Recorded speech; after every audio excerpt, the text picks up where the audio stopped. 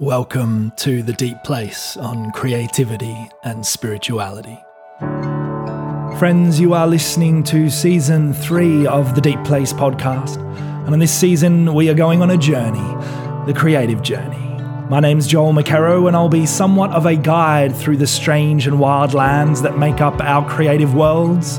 So would you take my hand, shake the dust, pick up your packs, and let's go. The Deep Place podcast was recorded on the land of the Wurundjeri people of the Kulin Nations, a land that was stolen. As a podcast, we pay our respects to the traditional custodians and storytellers of this land. And we thank Auntie Di Kerr for her blessing to tell stories and poetry on this land.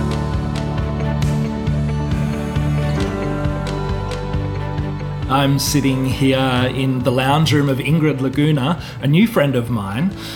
Is that how you say your last name, Laguna? Correct. That's wonderful. It is. Is that your maiden name? Is that your married name? Maiden name. How funny is that word, maiden? I know, that's a weird word. Even as I said that, I just caught myself. I'm a little maiden.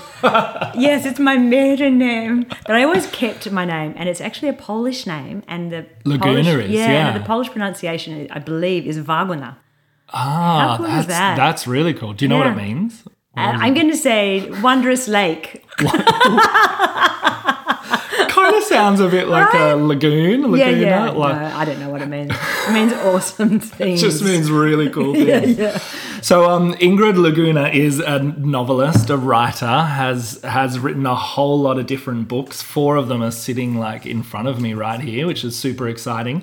And was a singer-songwriter, percussionist back in the day, has done work with refugees, has done work with Indigenous crew. You've done lots of stuff in your life, which is pretty fun.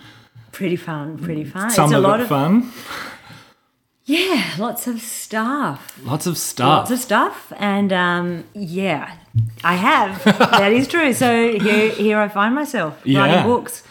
I guess, what do they say, that, everything, your whole life leads up to where you are now. And now I find myself, as I was saying to you earlier, that my creative outlet or my creative voice, God, it's easy to use cliches, is through writing now. And so it's taken a journey through a few different things. And I guess it always will. But yeah absolutely. What was the initial? When were you initially like, there's this creative thing and I am falling in love with it? Oh, you mean initial creativity? Yeah, like initial creativity as a whole, back in the day, way back in the day. Well, I've always loved dancing. Oh, right, yeah. So dance and movement is probably, I still love to dance, live music, just gives me enormous pleasure and satisfaction, and it's creative. It's just, it's an expression. But then I got into hand drumming, so playing congas and djembe, and so I was dancing with it like a little troupe, and there were 3 or 4 people playing congas and djembe, and I was dancing with this other woman, and I just did that briefly with them, and then I couldn't bear not playing the drums because I was so envious of. I just went, that looks so fun. Wow. Well, how could you not? I can't even imagine not wanting to. Yeah. They were all men playing these drums. I just went, I have to play drums. Yeah. Wow. And so threw myself into that with such a passion, and did that for many years, and just sort of practiced every day, and did sort of a lot of lessons and workshops, played in a band for years. And so what was it about the drums? Why was that the thing? I guess, like, I got to do that? Look, listening to good drumming, I listened to a lot of drumming from Africa and Latin music, and I just was in love with the music of the drums, really. And I guess I was challenged to get better at it, and it just felt amazing it feels amazing to play drum, to play a rhythm and to get into it. And I guess it's quite it's just deeply satisfying, and brings you into the present. And then to challenge myself to get better at it and to be able to do little tricky things and to be able to solo a little bit. I mean, I was never brilliant, but it was just, challenging and really great. But then from there, I got to a point where I had a lot of physical challenges from carrying drums and touring with, because we toured Europe and toured the East Coast and stuff, and I wasn't looking after my body well enough. Yeah. And it gave out on you. Well, I lost circulation in my fingers. I'd wake up through the night because I had no circulation in my fingers. I was just doing so much drumming. Yeah, I used to have an entire massage, like a 1 hour massage just on my forearms regularly. Wow. Yeah. Just to get it happening. Yeah, just because I was just doing so much drumming. Wow, that's intense. Yeah. I'm guessing was it a very communal experience, drumming as well? Sometimes. Okay. Yeah, so I enjoyed, just playing with one other percussionist is really fun. Yeah, yeah. And sometimes we would do this thing where you could sit with yourself and one other person with 4 congas between you. Yeah. And you play a rhythm on 3 drums. So each person is going between the 3. Yeah. And they're all tuned. Yeah. It's beautiful. Yeah. And you're in sync with the other person. Yeah. It's just like lift off when the music, like with any music, when you're all in sync and it's like lift off together. Yeah, that's that beautiful moment, isn't there? Yeah. Yeah. And I guess when you think about that compared with writing, there's a difference, right? You don't get that sort of lift off in the same way. Yeah, there's not that immediate response. Unless you're a performance poet like myself, then you get an immediate response from audience and you run on their energy. Yes. And there is that moment that feels like it's 2 presences coming together in sync.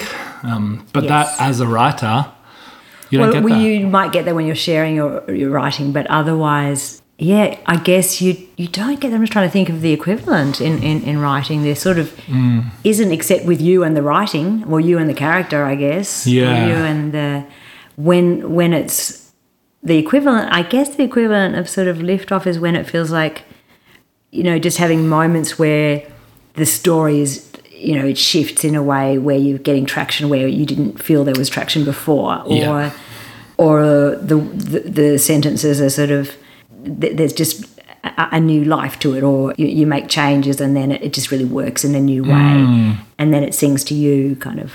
Yeah, I love that description of it though as a lift-off moment, because that is really what it feels like. And I've noticed it in lots of different things. And in storytelling, we always say that there's you and there's the story and then there's the audience.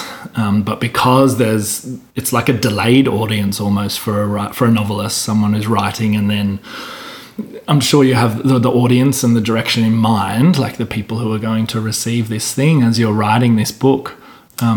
But that delayed thing would make it hard. Yeah, it's interesting. I think different people have different experiences or would respond differently to that question or that idea of whether you're writing for an audience or who you're writing for. And I think it's really different for everyone, and also different with any different manuscript and at any point in the manuscript.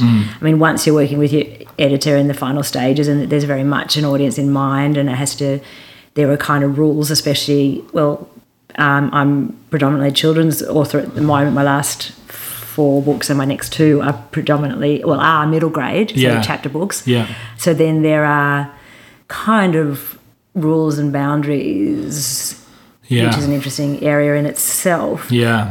And in terms of writing for an audience, there's that idea of writing for that readership. But really, personally, I don't, even though my writing has been used in educational contexts. The last one, this one that's just been released, is in particular for classrooms, but the other books that I have written have been used a lot to springboard on topics such as, radical empathy or social and emotional intelligence, or things that, are well used in the classroom and great for sort of 8 to 12-year-old kids, and great to doing author visits on those topics. But in the writing process, I have no intention of educating anyone. Yeah. I just do you even have an audience in mind? I don't think I do. So you're just writing it for you, essentially. Well, you think about it for you. I don't know. Let me be honestly, I don't have an audience in mind. I'm with the character. Yeah. Yeah. I'm with the output and what I'm just creating something new. Yeah. And that coming together or not coming together a lot of the time, most of the time until it does. Yeah. I guess maybe on some level I must have some sort of an audience in mind, but for now, like at the time of writing, it's for me. Yeah. I mean, what's your experience of writing something? Yeah, I know you're working on something at the moment. Do you have an audience in mind? I think it differs between my different things that I do. And so I think often poetry, I'm writing for a specific person. So I try to never have like the faceless mass of critics that I'm like that mass audience. I try not to have that in mind because I think that just hinders me. But I find with poetry, and I've found actually with the novel, like I've written some YA novels and some children's based stuff, that I'm writing it. Also, I'm writing it for me in the moment, as you're talking about, but I seem to also have kind of particular kind of faces of people, or just, and some of them real and some of them almost like I make someone up and I'm like, this is for you, person. So so it's for an audience of one other person, and then hopefully that broadens out to a wider audience. But and I was just thinking when you said, like, because I know I sort of said, maybe I'm writing it for me, but I don't think I'm writing it for me. It's almost more, to be true to that question, I'd probably have to say it's more writing it for itself. Yeah. For the story itself. Yeah. But I love teasing this out. I think it's a really beautiful thing to tease out.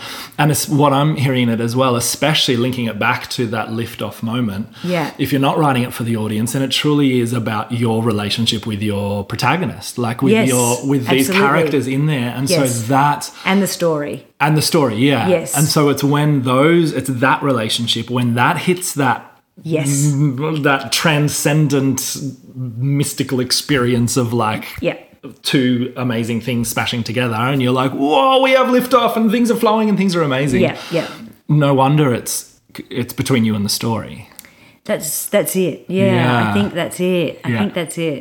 And it comes in little bits. And then as it, the further along it is and the more polished it becomes, hopefully, it becomes bit easier to work on, and by that stage, I mean, it's sort of reads differently every time you sit down to it, but hopefully you get to a point where it's just coming together, and you're not wasting words, and ideally every word has a purpose, for being there. And particularly with writing for children, I guess what I have learnt in the last few years, more than anything, in the craft of writing for children, and this of course applies for adult writing, if not all writing, but that you can't waste a word, and you have to keep the story moving along. And if you're writing for, and this relates back to who you're writing for, but I guess with this readership, with this particular. With the way that I'm now used to writing, you need to keep the story moving along. Yeah. And you need to be so skillful in your use of, if you're going to insert reflections or description, or if you want to show the inner response, as a character's internal response to an event, which I think is fascinating if done well. I was reading Palaccio's Wonder, which came out a little while ago, which not Wonder, they wrote Wonder, but they recently put out one called Pony. Okay. And I love the way, I'm not actually sure if they are a man or a woman, but anyway, I love the way that they spend a lot of time in the story conveying the protagonist's internal response, reflection to a given situation in a way that's still really interesting and alive. They do it in a way that's quite gripping, and it's really taught me to not hold back. So in my writings, like for example, this morning I've been working on this manuscript of this next book I'm writing, and I'm letting myself really stop at those just a whole lot of points where I go, it might be interesting to explore what the character's response is to this. What does it remind them of? Where does it take them? Why? Where does it, and like, because you can always, especially in an early draft, you can always just keep going with that. I say to Yeah. students, like I'm teaching at this, I've been this term, been teaching Wild Riders Club at the Maharishi School. And I've been saying to them, I always say to them, make a lot of room on the page. If there are words are coming, don't ever stop the words. So when I say, okay, time's up, but I'll say, has anyone still got words coming? And the kids know now. They'll go, yeah, I've got words coming. So I just go, you keep writing. I feel like I'm learning to let myself, in those interesting points, really go into what the character is experiencing and just trust that that's actually really interesting. Wow. Yeah. A quick word from our sponsors. My goodness, it's a huge privilege to get to do what I do, to talk about creativity and spirituality. But not only do I do this here on this podcast, but also I teach a whole unit on this at bachelor and master's level at ACOM, the Australian College of Ministry, which is a Christian-based online college that you can go and actually study at. You could spend 20 weeks studying this intersection of creativity and spirituality. For you guys who are from that Christian background and want to check that out, go and have a look at acom.edu.au. And from there, just flick them an email to say that you're interested in the creativity and spirituality course. One of my favourite people in the world is Liz Mullaney. She runs the Practice Co. We're going to be, you're going to hear from her in just a few weeks' time on this podcast. But the Practice Co. are also sponsoring this season of the podcast. And they are an exceptional crew who are bringing these very well thought out, intentional, focused reflections, creative and spiritual reflections on living kind of a holistic life. They have inspired me no end. Liz is this incredible, beautiful writer who has gone on a journey of faith deconstruction and reflection and reconstruction, and she's just one of those incredible, wonderful people who has wisdom bombs at every second of every day. Maybe not quite that much, but she's very wise. And you can sign up for their app, so you get like daily reflections and devotionals. You can go and have a look at their website, thepracticeco.com, and at their Instagram, and you'll just be as inspired as I am by these wonderful people. Do you remember a lift-off moment for you in your writing of one of your books, one of your stories? Is there when you were just writing something and then it was like next level? Well, I guess I wouldn't let it go to publication without it having that, I suppose. Yeah. Even though it comes out and I can, it's there's a lot of self-criticism, right? At times, it comes. I'm trying to get better at that. Yeah. But generally, my response is kind of do better, Ingrid. You Yeah, can do better. right. The next one will be better. Yeah. Which is not healthy. Is that negative voice still there when you have that lift-off moment in the writing? It's not. It goes. Yeah. It's not. Yeah. Exactly. And I guess that's those moments that are what keep you going, really, because that's when you go, this is incredible. Not that the feeling is incredible, isn't it? It's just deeply rewarding. And so I remember many, I guess. So just this morning, I've actually been. My approach to every manuscript is different in terms of plotting versus not plotting, etc. But with this one, I have been doing a fair bit of down to a pretty detailed synopsis and chapter breakdown, which I wouldn't normally do. But and now I'm just putting it into the story's evolving and actually feeling like it is rich, even though the events in the story are not dramatic. It's not that they're not like. If I was to pitch it, I'm not going to say this thriller. It's not not a thriller. Yeah. But and it's not a dramatic catalyst. But I don't think there needs to be a dramatic catalyst. Wow. Yeah. I mean, it is dramatic in its own right. Yeah. Because feelings like if the protagonist is 11 years old. Yeah. And they're. For an 11-year-old kid, or for anyone, what might sound like are not necessarily that dramatic event, it still can be a trigger for enormous change. Yeah. If written well, it's still can be a gripping read. Absolutely. If the reader is on board with the character. Yes. And if they are drawn into that world, then the simplest things can be real and big and significant. Totally. Yeah. I remember there's one of the crew that I work with and do stuff with, Dan Nixon. He always talks about it as like, the backstory of your character might be something huge and dramatic, and there might have been something massive in their life. But then he also says, like, if you pick up we have a glass of water here, you pick up a glass of water and it's light and you can hold it. Now keep holding it out and keep holding it out. After a minute, your arm gets tired. After 10 minutes, you're like, after an hour, you're like, my arm is really killing. And the weight of it, like, even though it's a small, tiny thing, exactly what you're saying, even though it might be not this grand scale they went through, there was this, I don't know, whatever, massive experience that happened, but actually the weight of little experiences in our lives and in the lives of our characters kind of can build up and build up and build up. And so this, what is on the surface, little experience is actually a massive experience. It's actually holding the weight of all of this kind of stuff. And I think also it's a matter of being able to show the reader what it's like being in the world for that character, what it's like. So if they're experiencing like this, I'm very much in this current manuscript, so that's what. Can you tell us what it's about? I can talk a bit about it. So, but just to the point that the setup is that the protagonist, whose name is at the moment is Kasha, but my editor might have an opinion about that because of the fucking spelling. No one can pronounce it. My father's Polish. She's Polish.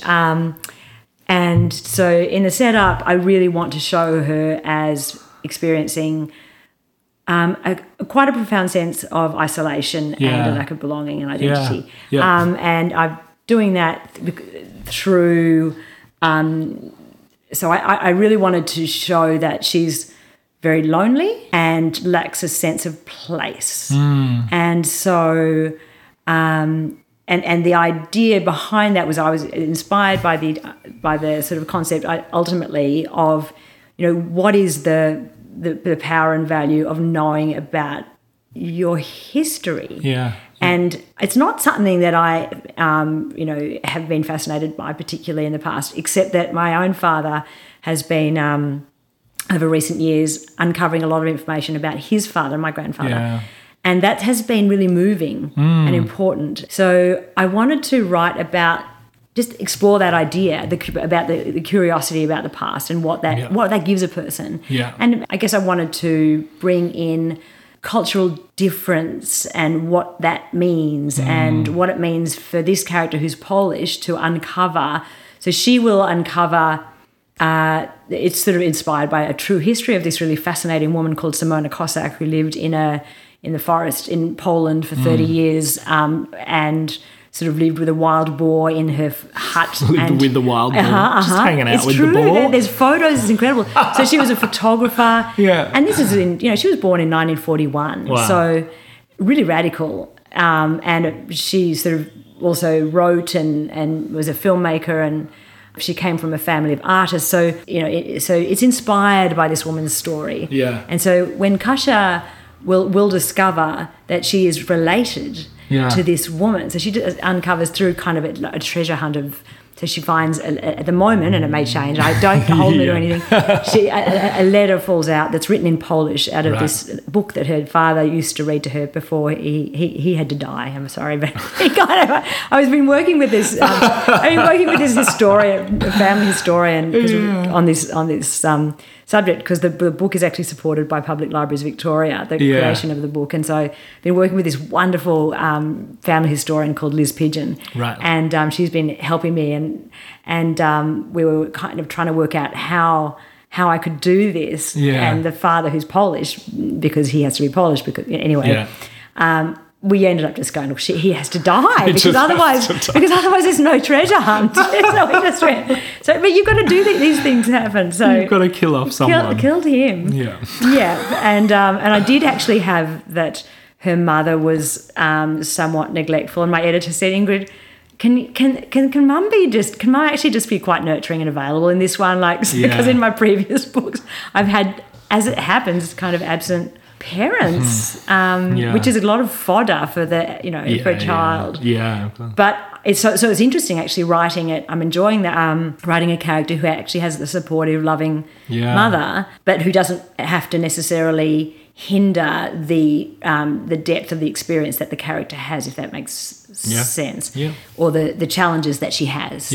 So it's sort of, I'm still sort of working it out, but basically that her best friend is actually a Samoan kid. I spent quite a number of years working at a school for new arrival, so migrants and refugee background kids, and most of them were from Iraq and Syria, and at that time a lot of kids from Samoa as well. Based out in Broadmeadows, so that's where a lot of that community are living. And I worked with one of the aides in the classroom. His name was Willie, who had, I don't know how many kids. I just had a great relationship with him. So Kasha's best friend Aleki, whose siblings she's got lots of siblings, and her cultural life really shows up for Kasha. I mean, it heightens Kasha's isolation at the start. She sort of goes on a play date and she goes to church with Aleki, and there's just such a sense of community and place and belonging, and they share these songs, and Kasha just is really lacking that. Says, I don't have that. She doesn't have that, and also because her I made it that I knew that I had to make the problem bigger at the start. And her best friend Bowie was living next door, and I just showed that she just moved away. So she went away. So those long hours after school, which Kasha used to spend with Bowie, and Bowie was someone who sort of brought out Kasha's true colours and made her, inspired her, and they talked about plans and ideas and laughed. And so that when that was suddenly gone, it was set up so that Kasha was feeling particularly alone. And then when she goes to Aleki's house for a play date, and there's all this big family, and there's such a strong sense of belonging, and she becomes part of that life.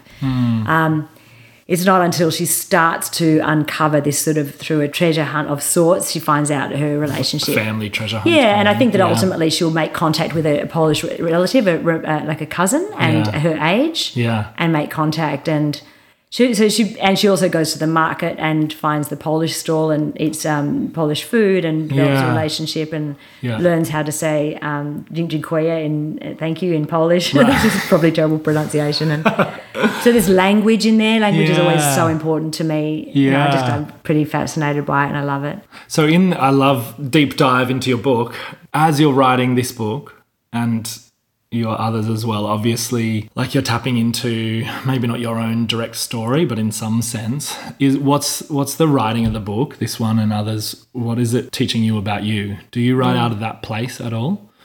I think you have to, don't you? I mean, you have to be able to tap into some version of an experience so I guess you have to have some frame of reference for it, for sure. To be real. I think so. Although, it's a really good question. I mean, I guess, you live a life and you experience a whole lot of, ups and downs and challenges, and you have a lot to draw on in that life. I certainly have a lot to draw on myself. I've got, and I guess everybody does, because everyone experiences change and must adapt to that. Everyone is confronted by loss, or not having their expectations met, or having a difficult relationship with themselves. That's something you and I were talking about earlier, or having difficult relationships with siblings or friends, or there's always challenges. And so I guess, if you're living, you're living a life really, then there's always going to be a lot to draw on. Yeah. So there's the drawing on it to bring into your book, and as you're writing it, are you finding, or as you've written any of it, have you found that then in the writing of it, it's giving you fresh eyes to look back at those experiences of your life? Does it go back the other way as well for you? Does it flow back the other way and change how you see things in your life? That's a great question, and absolutely. Perspective. It gives me perspective. I mean, I've probably like many people have had periods of my life where things have been challenging, and I've just done writing to kind of just put it on the page. And so I've separated from my partner or husband of 20 years. Wow. 7 or 8 months ago. I should know more specifically. You're not up to the first, what do they call it, a lemon moon? Oh, gee. I think I am. I'm going to say I am. But so I think that's a really good example of what you're talking about in that in the lead up to that separation, I did a lot of writing to process, to change what was going on within myself. And it's been really valuable for me in such a time of huge change for myself and the people within that family, my daughter and my ex, I guess. It's been important for me to. It's been helpful looking back at that writing when have lost perspective or have had difficult times of going, whoa, what's going on? This change is ginormous, and everything's just blown to smithereens, and then trying to find traction and trying to find.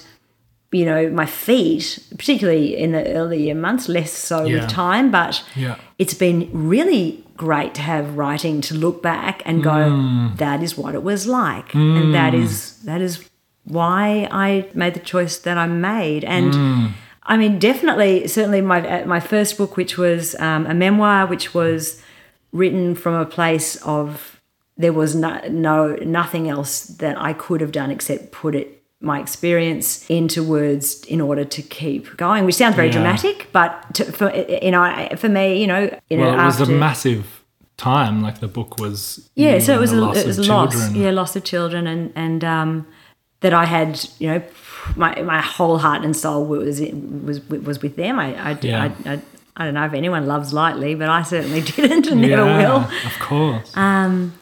But so after the loss of my second boy, I came out of that intensive care unit after 6 months. I remember walking out with my mum. Actually, I was wearing like some sort of a shawl, and I remember Mum. I had been, howling with the body, and it was all. And she sort of put her arm around me and put it over covered my face to lead me out, which is very dramatic. But I remember just being in under the sort of safety in this. It was dark blue, I remember, and Mum was there. And anyway, that's like a little dark blue cave almost. But I guess writing that it just was incredibly important, and I'm far from the first person to have that kind of experience where putting something into words. For me, I would describe it as giving it a shape, which enabled me to have my place in the day-to-day world. Because, when dramatic, you experience something intensely difficult in life, you've still got to get up in the morning and have a day and go to work or you've got to keep living your life. You can't, you can't, you're grieving, but you're not just sitting in a dark corner crying. You're living, and you've got to keep hope, and you've got to find a reason to live. And so for me, as I mentioned earlier to you, my mum said to me, those boys gave you writing because and I love that as a positive. That was a gift because I fell in love during the process of writing that memoir. I really became addicted to that playing with words and moving words around and making it better. And at that time I didn't feel put my pressure on myself to rush it or to get to an end product. That's not. Was it your first novel? It was your first. It was my first. I mean, I had done lots of songwriting before, but it was my first writing of it, and I had no intention of publication or not. It didn't matter to me. But I was falling in love with. I did fall in love with that process of just. So doing some writing about what happened, okay? So what happened, describing what happened, and then having that experience of taking some words out and changing a sentence, and then it would get better. And then that felt good. And then going, what else can I do? Then what happened next? And then just I would go to I was living in, moved around a lot, and it's a long story, but I went to the State Library to the level where there's no Wi-Fi, and there was nobody else there, of course. There's no Wi-Fi. It was quite beautiful, and it was just me and the words. And I was in, it was I think it was probably possibly I don't know, it was so great not having it wasn't like I had deadlines or I didn't put pressure or expectations on myself in relation to publication or an author professional profile or anything. I just was playing with the words, and I was really addicted to that process. And I always try to remind myself that that's why I write, for the pleasure of playing with words and moving words around. And I guess you would know about that. Absolutely. Yeah. And I love that. And I love that you're like, that beautiful moment sounds like a real lift-off moment, like we were talking about before. And I love that came about not just through often we think creatively that when we're in that free-flowing, almost like flow of like the first draft, we often think of, well, that's where you're going to get the lift-off moments. Like it's when but actually what you're saying, it was as you took the step back, sat with the words and did the shaping, which is what, as poets, what we're always doing is how can I reshape this sentence, this word, this phrase, this paragraph or not even to best articulate, but to draw, to be as evocative, like to evoke something out of who is reading it. Yep. Which is, I mean, that's the craft of what we do as writers. Like that's what it's all about. So I love that the takeoff, the beautiful moment in you falling in love wasn't just like the splash of the words down on the page, but it was now I'm going to rearrange that splash and I'm going to play with it. And the joy of the craft, like that both it was you getting your story down about the intense experience that you just had, but also then finding the joy, like both of those things linked together. Because often we talk about the therapeutic nature of getting our stories down and that kind of thing, but it sounds like there was both the therapeutic nature of it and the joy of the craft. Those two things coming together is what is bringing the lift off for you in that. Yeah, and it's not one moment of it's many small, isn't it? You know, with writing, it's those little, it's lots of small moments of and much more moments not lift off. Let's be honest. Most of the time, let's not give any illusions about the joy of writing. Yes. Like, you know, I feel like saying anyone who thinks that writing is fun is wrong. No, it absolutely is. It is and it isn't. You know. Yeah. I remember sitting. I won't name names, but being at a book launch and this woman. A wonderful author talking about what a joy it had been to write this novel. The joy. She was talking about the joy. It was such a pleasure. It was such a joy. And I looked across at another author who was sitting in the front. And we caught each other's eye. And we just shook our heads. And she just mouthed the word awful, like awful. Like, you didn't want to do one of those coughing bullshit things, fun. Like bullshit, bullshit, bullshit. I mean, seriously, come on. Yeah. What, the whole thing was a joy? Give me a break. I mean, I don't know. Sometimes I do think that some stories come more easily than others. My last one, which just totally made me question the quality of it. Because there wasn't the joy? Because it came easily. Ah, okay, yeah. So it came easily, and I'm going, what's wrong? Why is this? Isn't that funny? It must be shit. Yeah. And you know, like, and I've sort of. And then when it's shit, you're like, why isn't this going better? Yeah. And so a friend said to me, "Do you think maybe that Ingrid, that you're kind of getting better at it?" And I'm like, I don't know. Like, I don't know. Probably not.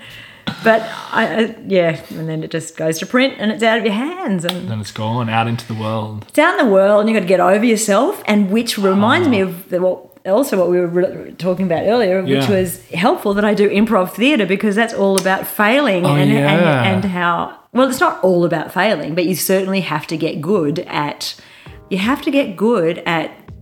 failing epically, or doing just not knowing what's going to happen next and being prepared to fail in order to take the risk of even being part of it at all.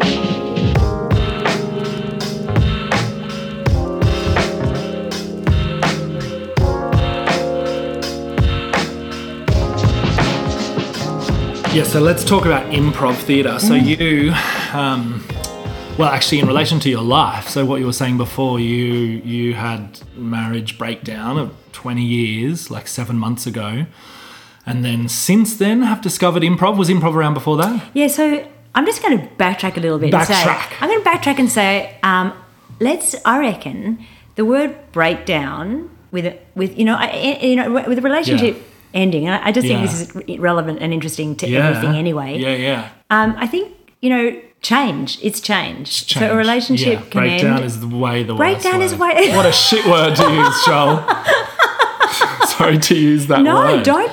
But it's just interesting because change is just change, and it's endings and beginnings, and it's interesting. Many people say, "Oh, I'm so sorry," to hear of it, ending, and but one friend, who I worked with, as soon as I told her, and this is not because she knew much about it, but she just said, "Congratulations." That was just her response. I was like, "Thank you." Not breakdown.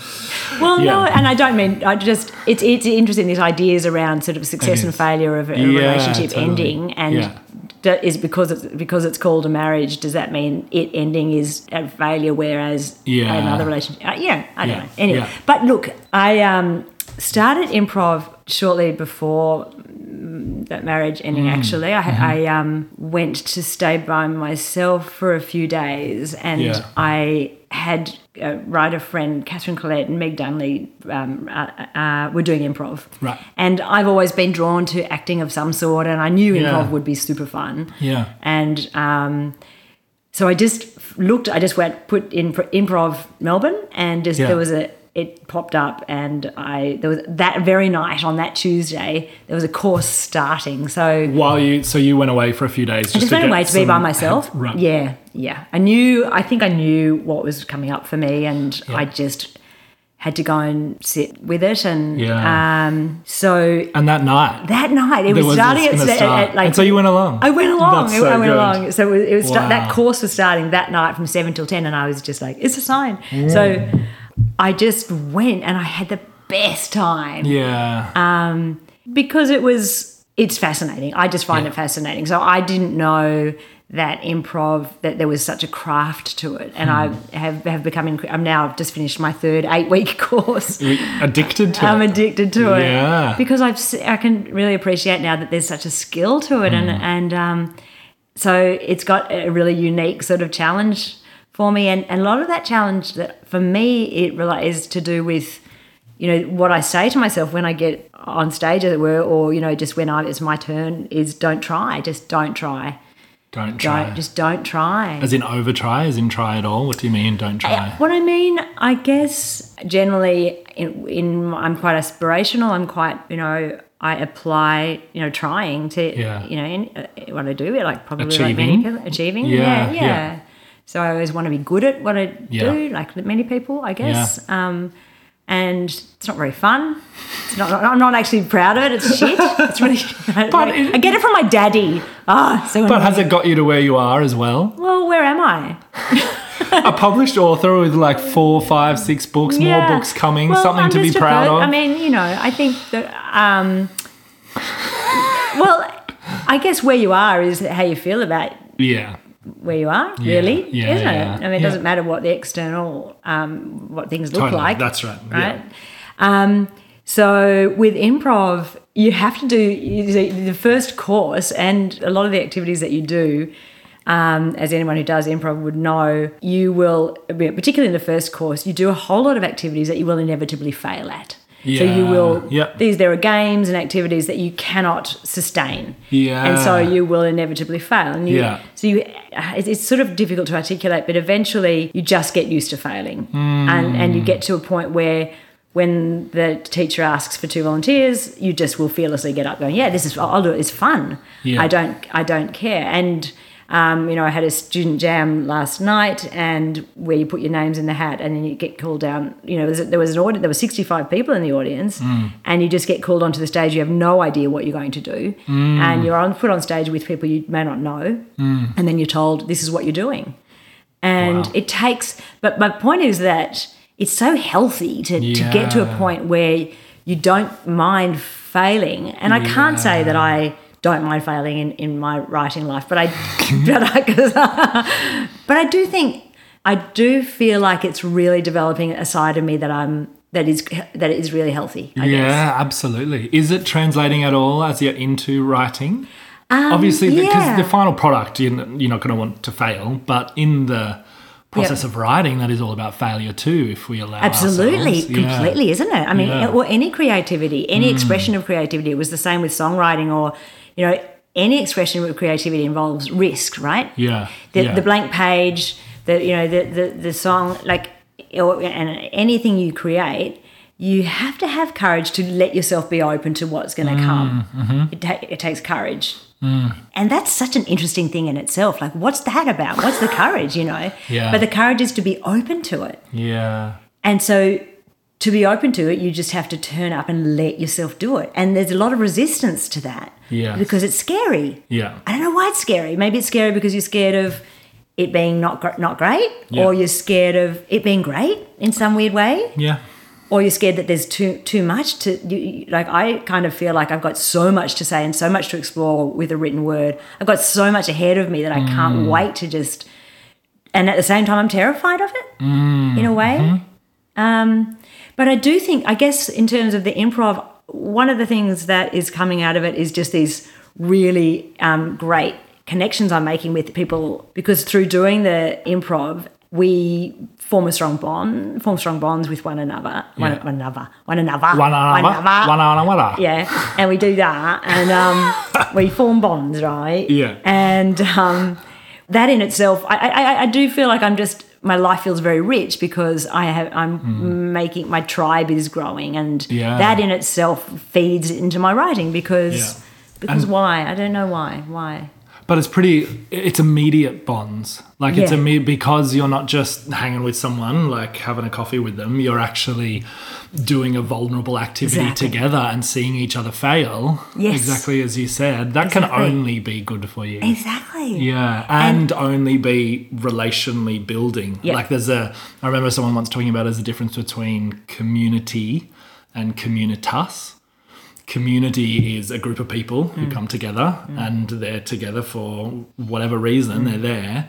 But communitas is a group of people coming together and then doing something together. And in the doing something together, the striving, the wrestle, and it from anything in your life, when you do that, there's something more that happens in that moment. Absolutely. The communitas kind of happens, which I love. It's what it sounds like happens within the improv. Absolutely. Yeah. So you go deep very quickly. Yeah.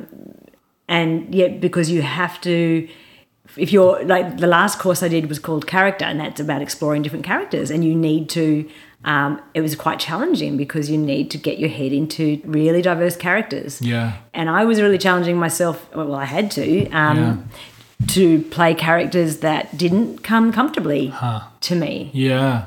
I started with characters that did. Yeah. And then I made myself, also further to conversations with my teacher. Yeah. I made myself play characters or fall into characters that were new, were foreign to me. Yeah. As you're doing that with people, are you then, like, one of the things that I think would really be present there would be having to trust? Yeah, absolutely. In terms of the other people. Yeah. Because it's a very, you can obviously do improv, just solo improv, but I think to do it with other people means not only are you being vulnerable and courageous in your offerings, but you're offering and holding space with a group of people and trusting them that they'll have your back in some way as you will theirs. Like, that's a beautiful thing. Absolutely. And that's like with improv, that's one of the things that is so great about it. They said, like, one of the lines I remember my teacher saying is, your job is to make that other person you're with look great. So all you have to do. Wow. Yeah, how great is it? So one of the things that you do is you make them, when she says look great, it's not look great, it's when they give an offering, whatever that is, when they say, oh, look, there's a spider or whatever, you've got to go, you're on board. You run with it. Whether it's that, whatever your reaction is, you're going to make them look great, as in bring it to life. So you bring to life what they bring, and they bring to life what you bring. Wow. And so it's very much about trusting, and you've got to, it takes practice to. Yeah. And it's interesting because our teacher very much encourages us to, we always go and sort of hang out afterwards and have drinks. And she very much encourages that because you get to know one another, and then you're better at working together because there is more trust. Yeah. You also know each other's tendencies and strengths. And it's very much about having to trust, and that's such a healthy thing to develop, and it's very enriching. Very enriching. It's very enriching. But I think, and it, like transposing it into our lives, away from, because all of our creativity obviously then can be taken, and the things we learn, the lessons we learn in our creativity, I think can play out beautifully in our lives if we let them, to have the offerings that people give us in life, which happens all the time in lots and lots of different ways. And there's risk and there's vulnerability in our relationships that we have in general with friends and family, etc., etc. But like, I'm just thinking, imagine a world where we go around and we're like, what can I do to celebrate the best of this person, to make their thing like the best in the creative world, in our lives in general. Imagine a world where that would be the case. Right. It would be, rather than all the divisiveness, all the shit of our current social dynamics within our society, etc., that little change of perspective would change everything. Change everything. And you would have so much to give. Yeah. Because I love that. And you'd be given so much. Yeah. So much to give and be given so much. Yeah. And I guess connection happens when you do have that open-hearted approach or open approach, and you have I tend to be, assume that people are really nice and trustworthy to a fault. Yeah. I'm not sort of doing a humble brag thing. I just assume people are all really nice and good. It's a beautiful way to be. I'm the same. Warm and kind. Yeah. And then you get surprised if they're not. You're like, oh, gosh. Yeah, I go, what? Surely not. What? No, you don't mean that. Yeah. You don't mean that. Yeah. And they'll just go, no, park that. Bring out the nice side. Let's have a laugh. Yeah, that's right. Pretty much anything for a laugh. Anything for a laugh. Anything. And if there is a laugh, keep it going. So you invited me to improv the other night, which was wonderful, and I loved going. And what I noticed about it is essentially it's a comedy. Or like, there's probably not one night of improv where you don't laugh, which is also a beautiful thing to have in your life, that you're constantly laughing. And I was thinking about that, and then thinking about in relation to what we're talking about before, that the book writing, and how book writing, there is this long separation between you and the audience. This is the opposite. Like, this is, if you were going to choose anything as almost the very opposite, so you true. have immediate, instant feedback from the audience as to what's happening in that creative moment. Yes. Not just feedback. It's so interesting, because this is the magic of improv, that because no one knows what's happening next, not even you don't know. Yeah. The person you're with doesn't know what's about to happen next, and the audience doesn't know. So the magic is, and the humour is, that it all happens at once. You're all learning about it together. Yeah, and the comedy happens when someone, even the person who says the response that they say, they didn't even know they were going to say that. Yeah. And that's what's funny. Yes. I mean, they'll know to an extent. So an experienced improviser, I'm learning, they have tools and strategies, and they have ways of twisting things, or they may sort of have ways of drawing a narrative a particular way, or bringing something new in. So that's sort of their different approaches. Yeah. But either way, no one knows what's going to come out next. Yeah. And that's therein lies that's the sort of the magic of it. These unexpected. And it can be so funny when the person who's sort of in it, and then they go to say something, and it's just so funny. Yeah. And they're going, this is so funny, like, that's hilarious, I didn't mean to. And then the audience is laughing their head off. But even when, just during the course, there's just so much humour. Yes, there's humour. I mean, it's hard to convey without sort of describing some of the stuff that you do. But there's humour, but there's also exploration and depth and challenge and vulnerability and courage, for sure.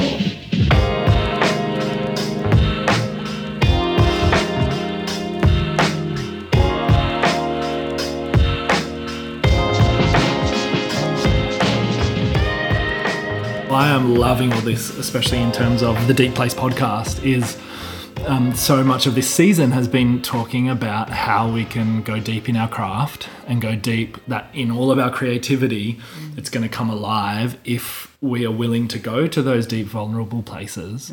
But then also, how do we go from those deep, vulnerable places and bring it out into the world for the world to experience, so that we're not just like slit wrist walking around going, oh, life. And improv, like, it's going. There were moments the other night where I was in tears, feeling tears come up. It goes to the deepest places because of the vulnerability, because of the offerings that you give each other to go deep, deep, deep. But the way that it does it is fucking hilarious. Like, you're laughing your head off at one moment, and then a next scene will play out, another scene will play out that will bring you into the depth of your heart. But then in the midst of that scene, like, laughter starts happening as well. Like, if there's anything, I'm just thinking, if there's anything that encapsulates that idea of both being willing to go deep and willing to play on the surface, to do both of those things, to translate that into surface stuff. Improv seems to be a beautiful image of that for me. It just makes me think what you're saying, it makes me think about how the fact that sort of deeply sad or difficult painful experiences are side by side with, well, for want of a different word, but joy or comedy, comic moment. They're absolutely, they're not isolated. Yes. You know, I don't really know what I'm saying except that. No, I love it, and I'm sure you. Like, even, I don't know if it was the reviews of your first book or the something of your book around your memoirs was that intense subject, like the loss of two kids, but there's humour and joy that you found along the way in there. Well, that's it. That's life, isn't it? Right? Yeah. So, you know, and I remember it was published with Allen and Unwin, and they wrote the blurb at the back, and you know, I it's so interesting because, you know, you often don't write your own blurb, or I don't, and I was going, no, that's not what it's about. And I had cracked it, and it was my first book, and I was just going, what? What is this?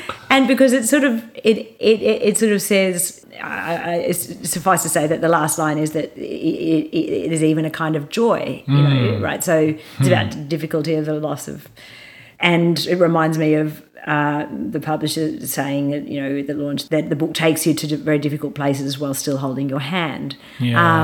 But yeah, look, in life, you know, you can lose. You know, I remember, to be really, if I can. Oh yeah, absolutely. Well, it's extreme, but I'll talk about it. So when our first baby left, and we were offered to go with his body to the morgue, to the part of the hospital where there was, I guess it's a morgue. Yeah. And we did. Yeah. And it was brutal. And in fact, you know, this is so life. We walked through a car park to get there. The nurse that was taking us took us through a goddamn shortcut. Like, you know, in the lift, and like, you know, I was crying, and, you know, he was crying, and it was horrendous. It was just hearts just in pieces, pieces, you know, shock, horror, you know, but just sadness. I can't even remember, but utter sadness. But then I remember being in this, you know, going into this cold room, and this sort of fairly chipper young woman kind of greeting us, and chipper young woman at the morgue. She works in the morgue, and, you know, here's these sort of devastated parents with their dead baby, and I held onto Ben's. I just put my arms with my head against his back, and he's, you know, sort of holding the bag, you know, which I had insisted they kept the zipper open, and as if he could breathe, and I'm just crying, you know, with my head on his back, and then he goes, "Are you snotting on my t-shirt?" And it was just, and my mum was there, and all three of us just burst into a little laugh. I mean, it was just funny. Yeah. And that's life. That is life. And death's part of life, and laughing is life, and it doesn't. Let's not pretend it isn't. That's right. Because it is. Yeah. And that's why, you know, I have pitched to, and I've contracted the book after this one I'm writing at the moment, is a story that touches. It's for children. It's a middle grade book, but it does touch on difficult subjects. And my beloved agent thought I can't write that, but fortunately my publisher disagreed. And that's nice. Yeah. So because it was too full on, because it was around death and things. Yes, correct. Yeah. Yes. And I think that children know that we die, and they grapple with that too. And yes, it needs to be done very skillfully or lightly, or but I do think of the Morris Gleitzman series, the Once Now Then series, where it's set in the Holocaust, and he writes about extreme scenarios, but he pulls it off. Not pulls it off isn't even a very, I don't know, not a very tactful way of saying it, but but it works, and it's so moving. And I remember my daughter, when she was maybe 9 or 10, reading that series and being absolutely gripped and moved and learning. So she was taken so well into that world that she now has sort of a felt understanding of some sort of that experience. Yeah.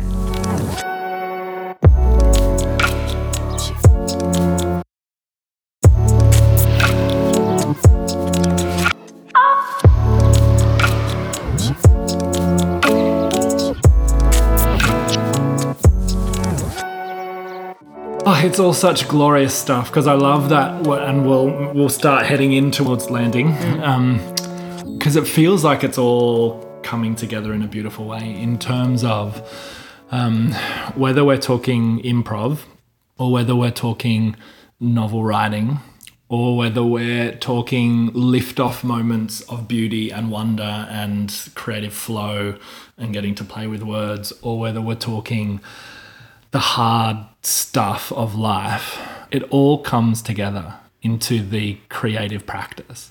And I wonder if that is it's like, I just feel so honored that we get to do what we do, that we get to for ourselves, and then subsequently help other people to hold on to all of these things that could be so separate, and in many of our lives are so separate. Like, we compartmentalize our life, and so we've got this here, this here, this here. But creativity is like forcing us to sit in the shit of life and the joy of life at the same time, both with ourselves, creating it for ourselves, but also then playing out to other people. All of these, it's like this whole chat has been like all about holding these tensions together, and perhaps that's the way forward for us in going to the deep place in our creativity and bringing it out into the world, is being willing to hold the tensions together and to not let go of any of those, but to go, no, this whole breadth of the human experience is what life is about and what creativity is about, and so I refuse to let go of them. Beautifully put. Yeah. Yeah. And we're done. I mean, that's it. Yeah. That's creativity. That's life. Yeah. It feels like full stop. It feels like that's it. It feels like it does. This is a beautiful conversation that I've just cut off. You just did this finessed, bringing together of this so beautifully brought together. There's not a word I could add or want to add, because I concur. Concur. I concur. Okay, and there should be a hammer, like gavel. Gavel. We're done. What is it? Gavel. A gavel? Is that what it's called? We're going to call it a gavel. Yeah, we'll call it a gavel. It's a gavel. So thank you for coming on this podcast and beautifully sharing your experiences, hard experiences, wonderful experiences, the creative writing thing. Maybe to finish off, because I want you to have the last word, not me. Jeez. What do you say to the people who are sitting there? The creative artists who are sitting there listening, going, "Oh fuck, I've got this thing I want to do. I've got this." They don't need. What do you say to them? I mean, they know. I mean, we know. I mean, I guess what I would say is. Well, what did you need to hear? Either when you were in the thick of the really crappy moments. Look, I guess the thing is that we know but need to keep hearing is that you just need to keep turning up, and that's when I go, because I do a lot of author visits to schools. I work with children a lot. I also I work, like I recently did a big PD day with sort of 40 teachers at a school about trying to support them to draw out students' creativity in their writing, right? Yeah. So not for them not to just sort of draw on Minecraft or whatever electronic thing, because often they were sort of drawing on ideas from that, which is fine. But also with a lot of their EAL students, there was cultural inhibitants to letting themselves really play with ideas and storytelling. Yeah. So I guess it's that creating space or finding whatever it is that you need that will enable you to make room to just get it going and keep it going. And part of that sort of is the turning up. It's the turning up, which often, like for me, it's the clock. You know, you're on the clock. You just have to turn up. You don't want to, but you just got to keep turning up. It's a job. Yeah. But it's also understanding, and for me increasingly, it's understanding that presence of mind. So being present. So for me, that means writing early in the morning or writing in the morning before looking at emails. You know, where possible, and I talk about it much more easily than I do it. You know, it's challenging because I'm sort of, you know, I'm running my own business really, and so there's always endless sort of left brain work to be done, and there's always promotion and publicity you could do, and there's endless possibilities. And sometimes it's more tempting to go to that than to let yourself be in that space where you need to be open and available for whatever may come and to get whatever shitty or not shitty words that come onto the page. But I think probably the big thing is to know that self-doubt is normal. It's part of the deal. Get over it. Keep going anyway. It's all that stuff that, you know, Jerry Saltz in his book, How to Be an Artist, Charlotte Wood, you know, all of those, you know, great books about writing, even Stephen King, you know, just self-doubt is just there. And my mum is a visual artist and a ceramicist, you know, and I remember my daughter when she does a lot of drawing and writing and stuff, and she was saying to my mum, I'm not good at it. You know, I'm not liking my work, and you know, I don't like it. And my mum said, "Oh, that's just the cake on the side." The liking your work. No, the not liking it. The self-criticism. She says, that's just the cake on the side. That's there. It's just there. And so she, you know, she's such a living example of, you know, she just lives her creativity. You will never see her sitting there without a drawing, like a pen and paper drawing in her hand. And it's not with an agenda of external success or validation. She just is always making stuff. She's with her ceramics or painting or drawing. She just has to be doing it, and she's an inspiration in that way. But and it's not everyone has that. But I think all you can do is keep turning up if you can, and that it just does take fortitude and grit. And if you wait for the perfect desk with the perfect view or that room of your own, or not to have a day job or anything, then you're just going to be doing what most people do, and is have an unfinished manuscript in your drawer. And I remember Maria Chumakin, a quote that I read of hers, and I can't even remember if she was quoting someone else, but it was that the difference between writers and non-writers is that writers write. They just do it. And so that's the difference, you know. I mean, who doesn't? You know, there's so many people sort of say, I'd love to write a book, or I'm going to write a book, or I want to write a book. And it's a matter of writing a book. Let's not even say book, but, you know, people say to me, yes, I'm working on something, but I'm not a writer. Well, you know, it's just a word. If you're writing, you're a writer, right? I mean, let's get over, you know, where's am I allowed to come to this dinner, or am I allowed to come to this group if I'm not published yet? Or, you know, you know. When I work with children, I just say, number one, let's just throw out all the rules. There are no rules. We are playing with words. What are we doing? Playing with words. Because rules are crippling. That's right. You know, and there are rules. There's craft, and there are ultimately. It's not that there are rules, but there are ways to make it work. There are ways to make it better. But you have to also it's that sort of fine line of letting go of those rules. And letting yourself play, you have to do it. And I think, you know, I remember in Big Magic, Elizabeth Gilbert said something about, you know, it's both a privilege and a crushing chore or something. And it's also another of those tensions that we're going to hold together. Yes. And so it's holding those tensions, but it's turning up to make that happen. And it's bloody hard. It's bloody hard to have the discipline and the self-belief, and that's why you need community and people such as yourself and others. You know, I've learned that certainly for me, and it's not for everyone, but having fellow writers, I'm involved with lots of writers in many ways, and I consciously foster that because, it just helps that it's to you just be aware of that shared experience. Yeah. I love it. And I think we can begin to put the gavel down now. I want to pick up on what you said because I think it's actually really, really freeing to go, this self-doubt, I could fight and spend all my energy fighting to get rid of it, or I can just go, well, it's there, but I'm going to do it anyway. Exactly. And as you do it anyway, perhaps that voice gets quieter and quieter. Or you just get used to it being there. Or it's you just go, there. that's his, but you just go, oh yeah, that's there. Yeah. And I think it was it Philip Roth? I remember seeing a bit of a documentary, and in this place where he lived, he had this.